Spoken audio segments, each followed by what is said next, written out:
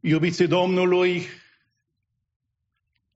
doresc să-mi exprim din nou bucuria de a fi părtași acestor clipe cerești, alături de neamurile noastre dragi, cei care au venit din California, Pastor George, familia lui, familiile Sav, care ne onorați cu prezența, neamurile noastre din Chicago, de aici.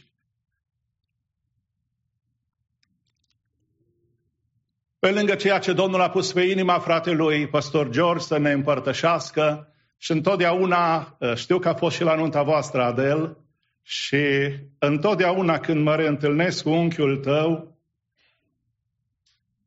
sunt conștient de faptul că Dumnezeu ți-a adus în viață persoane binecuvântate care să-ți asigure o creștere spirituală autentică. Și de fiecare dată știu că ai respect pentru tatăl tău, pentru unchiul George, pentru Pastor Sam, pastorul nostru cu tineretul, unchii tăi, neamurile tale. Și aceasta, când o curtai pe Bianca, ne spunea ceea ce înseamnă caracterul tău de drept și de fapt. Pentru că un băiat credincios nu trebuie să fie în dispută nici cu părinții, nici cu neamurile, bune, rele, cum ți le dă, că sunt toate dar din partea lui Dumnezeu. Și mulțumim Domnului că ne dați și nouă bucuria ca bunici să înălțăm o rugăciune de fiecare dată înaintea lui Dumnezeu în duh și adevăr. Ceva inedit la New Life. Vorbeam aseară cu pastorul Avram Cornel de la Biserica Binecuvântată Happy Valley. Până acum, de 10 ani de zile, numitorul comun al evenimentelor ocazionale la New Life a fost acesta. 2 nunți, 2 mormântări și 2 binecuvântări pe an. Acum așa ne-a binecuvântat Dumnezeu, frați și surori, că trebuie să ne pregătim și anul acesta vă vine să credeți sau nu, nu știu, v-ați rugat sau nu v-ați rugat, vom avea, am avut, vom avea și continuăm anul acesta să ne pregătim pentru 9 binecuvântări și spunem mărit să fie Domnul. Ca dovadă ați văzut gemenii care stau și ei înaintea Domnului și cât de curând îi veți vedea cum intră pentru prima dată în casa de închinăciune. Acest fundal de binecuvântări, să știți că are ca temelie cuvântul sfânt și rugăciunea eficientă. Și împreună cu slujitorii bisericii, după ce am epuizat o temă biblică, portrete de familie, iată-ne hotărâți să explorăm eficiența rugăciunii în numele Tatălui, al Fiului și al Duhului Sfânt. Seila, când va crește mare și se va uita pe înregistrare, să știe că a venit pentru prima dată în biserică atunci când s-a predicat despre importanța rugăciunii. În viața lui Avram, tatăl tuturor celor credincioși, în viața părinților ei, în viețile noastre ca și cap de familie la Biserica New Life. De fapt, rugăciunea și postul e unul din stâlpii Bisericii New Life, respectiv al 3-lea stâlp. Știți care e viziunea Bisericii New Life? În primul rând, mântuirea celor pierduți, apoi maturizarea celor mântuiți, multiplicarea celor maturi pentru gloria lui Dumnezeu. Iar stâlpii bisericii primare și a Bisericii New Life, a Bisericii Happy Valley, a First Romanian Baptist Church, a tuturor bisericilor clădite pe adevăr, sunt acestea: Scriptura, adorarea, rugăciunea și postul și evangelizarea. Și Domnul să ne ajute să acceptăm și să susținem acești stâlpi ai bisericii. Valorile bisericii: fidelitate față de Scriptură, prioritatea familiei, lucrul în echipă, unitate în diversitate, orientare pe scop, relevanță culturală, confruntarea păcatului cu discernământ și curaj.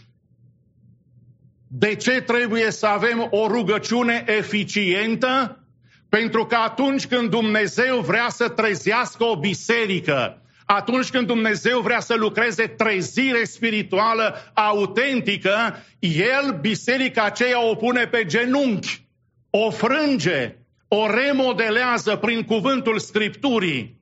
Pentru că de multe ori avem ideile noastre despre programe, ideile noastre despre slujire, dar ideile noastre trebuie să fie date la o parte și conceptul biblic trebuie să primeze.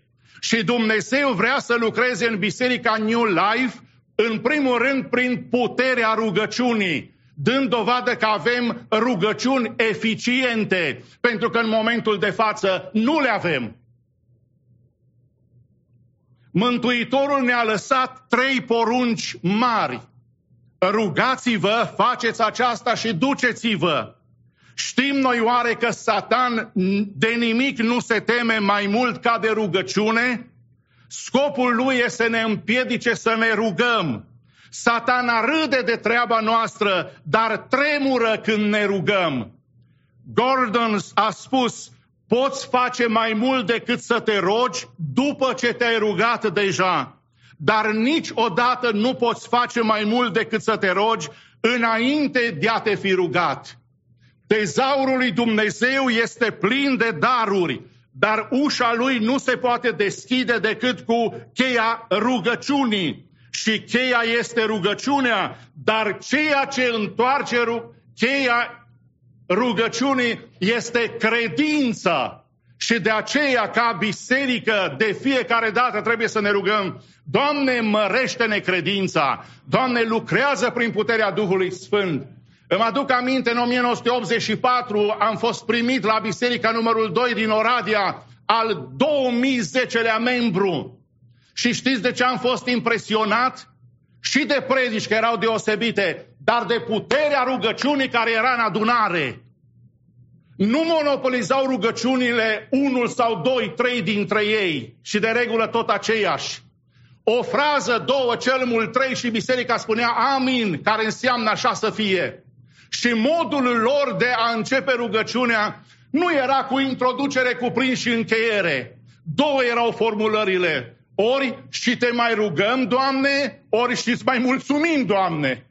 Și tânjesc după timpul când rugăciunile de la New Life vor prinde contur biblic și vom trăi, vom savura puterea rugăciunii, pentru că atunci Duhul Sfânt se pogoară în mijlocul nostru și lucrurile încep să se miște.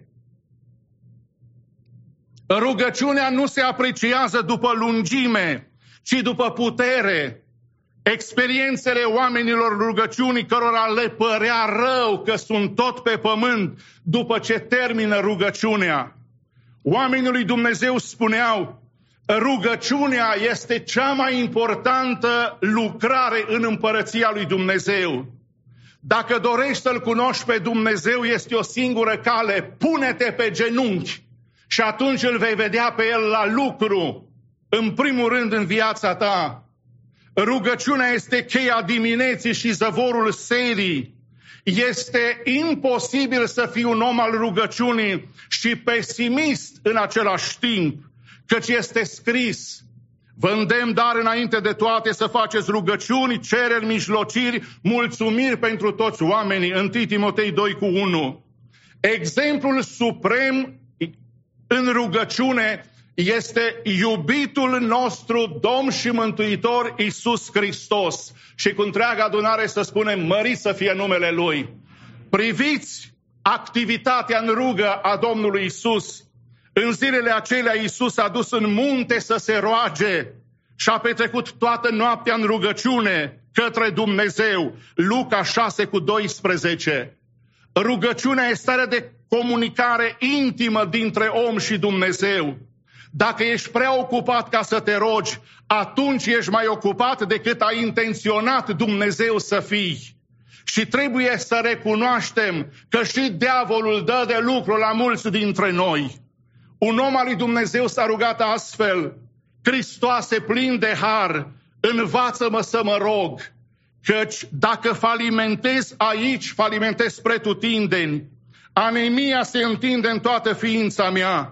Dă-mi gândul de a mă ruga, priceperea de a mă ruga, voința de a mă ruga. Fă ca rugăciunea să fie aroma oricărei acțiuni, atmosfera oricărui gând, să fie aurul meu spiritual. În această dimineață ne vom opri doar la o primă perspectivă a rugăciunii, care e în numele Domnului Isus. Perspectivele sunt mai multe. În numele Domnului Isus, cu credință, rugăciuni concrete, rugăciuni stăruitoare, rugăciune și nu predică, rugăciune unită fără a dicta, rugăciune bazată pe promisiunile și resursele Lui infinite. De fapt, rugăciunea este prima dintre cele 7 minuni ale vieții. E mare minune să te poți ruga în duh și în adevăr. E mare minune să vezi, să auzi, să gândești, să iubești, să zâmbești și să fii sincer. E mare minune. Prima perspectivă a rugăciunii în numele Domnului Isus, pentru că este scris: orice veți cere în numele meu voi face. Numele după Scriptură reprezintă sinteza și expresia ființei care îl poartă. Numele pe care ni l-au dat părinții ne reprezintă. Moise, cel scos din apă, Mircea, așa înțeleg că ar fi frumos mirositor. Până la proba contrarie rămânem la această definiție. Ana, Maria, Iosif, fiecare din numele noastre au un specific al caracterului și al integrității noastre spirituale. Pentru că numele, după Scriptură, este expresia și sinteza ființei care îl poartă. A te ruga în numele lui Isus înseamnă a te ruga în cugetul, în ființa și în interesul categoric al lui Isus și al lucrării sale.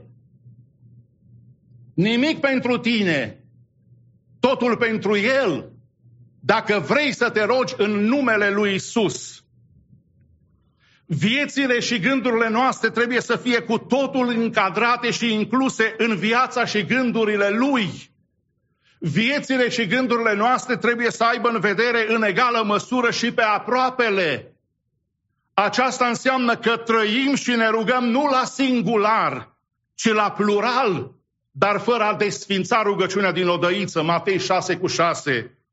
În felul acesta, eul omului vechi dispare cu totul, dar nu și personalitatea. Se fac așa de multe rugăciuni la care se adaugă automat și cele 4 cuvinte în numele Domnului Isus, dar nu sunt făcute în Duhul Său, în ființa sa, în propășirea lucrării sale. Filipeni 2:4-8. Rugăciunile noastre trebuie să fie făcute în numele Lui, pentru că atunci când orice altceva cade, numele Lui învinge, slăvit să fie numele Lui. Numele Lui dăinuie. De mii de ani biserica se adună în numele Lui, se roagă în numele Lui, cântă în numele Lui. Când orice altceva cade, numele Lui învinge. Când spunem, te rugăm, Doamne, în numele Domnului Hristos, atunci tot cerul e pus în mișcare cu freamăt de dragoste, căci este scris: dacă veți cere ceva în numele meu, voi face. Ioan 14:14. În rugăciune, noi ne adresăm lui Dumnezeu Tatăl în numele Domnului Isus și prin Duhul Sfânt, 1 Ioan 5:14-15. În relația cu Dumnezeu, Duhul Sfânt este Cel care ne învață arta comunicării. Duhul Sfânt, Romani 8:26.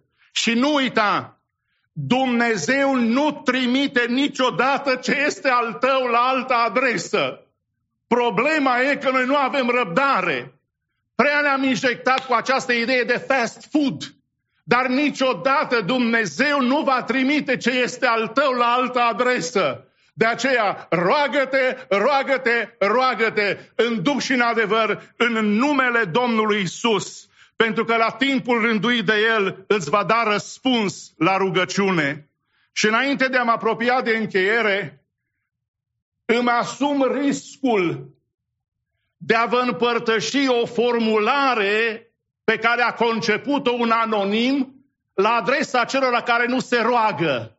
dar atât de tranșantă, că parcă mi-e rușine să o spun în adunare, dar de multe ori m-am regăsit și eu. Și atunci am spus, cu Domnul înainte, dacă se supără frații mei pe mine, n-a fost citatul meu, dar e ancorat în Scriptură și fiți cu luarea minte.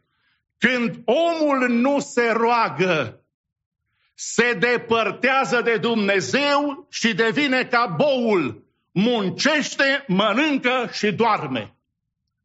Asta face boul. Muncește, mănâncă și doarme. Și cu cât se depărtează de Dumnezeu, cu atât mai anevoioase devin lucrurile. Pentru că nu mai are timp de cele sfinte, nu mai are timp de părtășia cu Domnul. Ce să mai vorbim de rugăciunea de joi seara? Ce să mai vorbim de părtășia de duminică dimineața la rugăciune? Al doilea serviciu ca și cum n-ar fi existent, pentru că vrând nevrând ne identificăm cu patrupedele care muncesc, mănâncă și dorm. Și n-au nici nevoie de rugăciune, dar nici n-au gândul și intuiția rugăciunii. Pe când Dumnezeu în noi a pus Duhul lui cel Sfânt, care ne dă harul de a comunica cu Tatăl, cu Creatorul.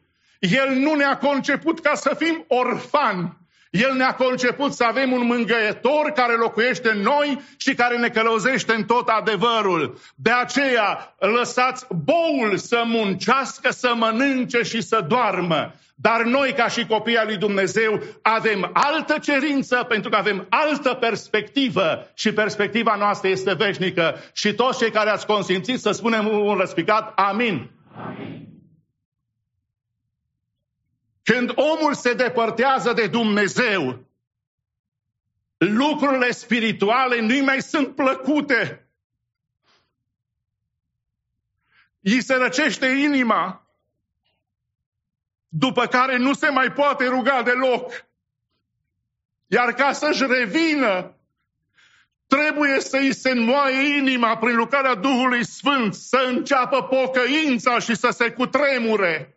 Ne-am rugat și ne vom ruga pentru fiii risipitori, ca Dumnezeu să-i aducă atunci când e planul și voia Lui, să se întoarcă din nou la Dumnezeu, care nu obosește iertând. John McGee spunea, de fiecare dată când pronunțăm numele lui Isus, afirmăm că Dumnezeu este cu noi. Aleluia! Slăvit să fie Domnul!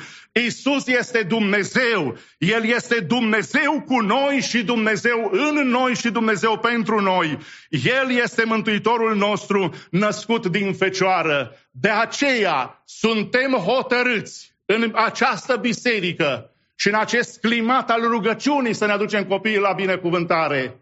Și prima lege, prima perspectivă a rugăciunii, să nu uitați, este aceasta, în numele Domnului Isus. Domnul Dumnezeu să vă binecuvinteze și numele Lui să fie slăvit, ca Tată, Fiu și Duh Sfânt, acum și în ziua veșniciei. Amin. Să ne ridicăm cu întreaga adunare.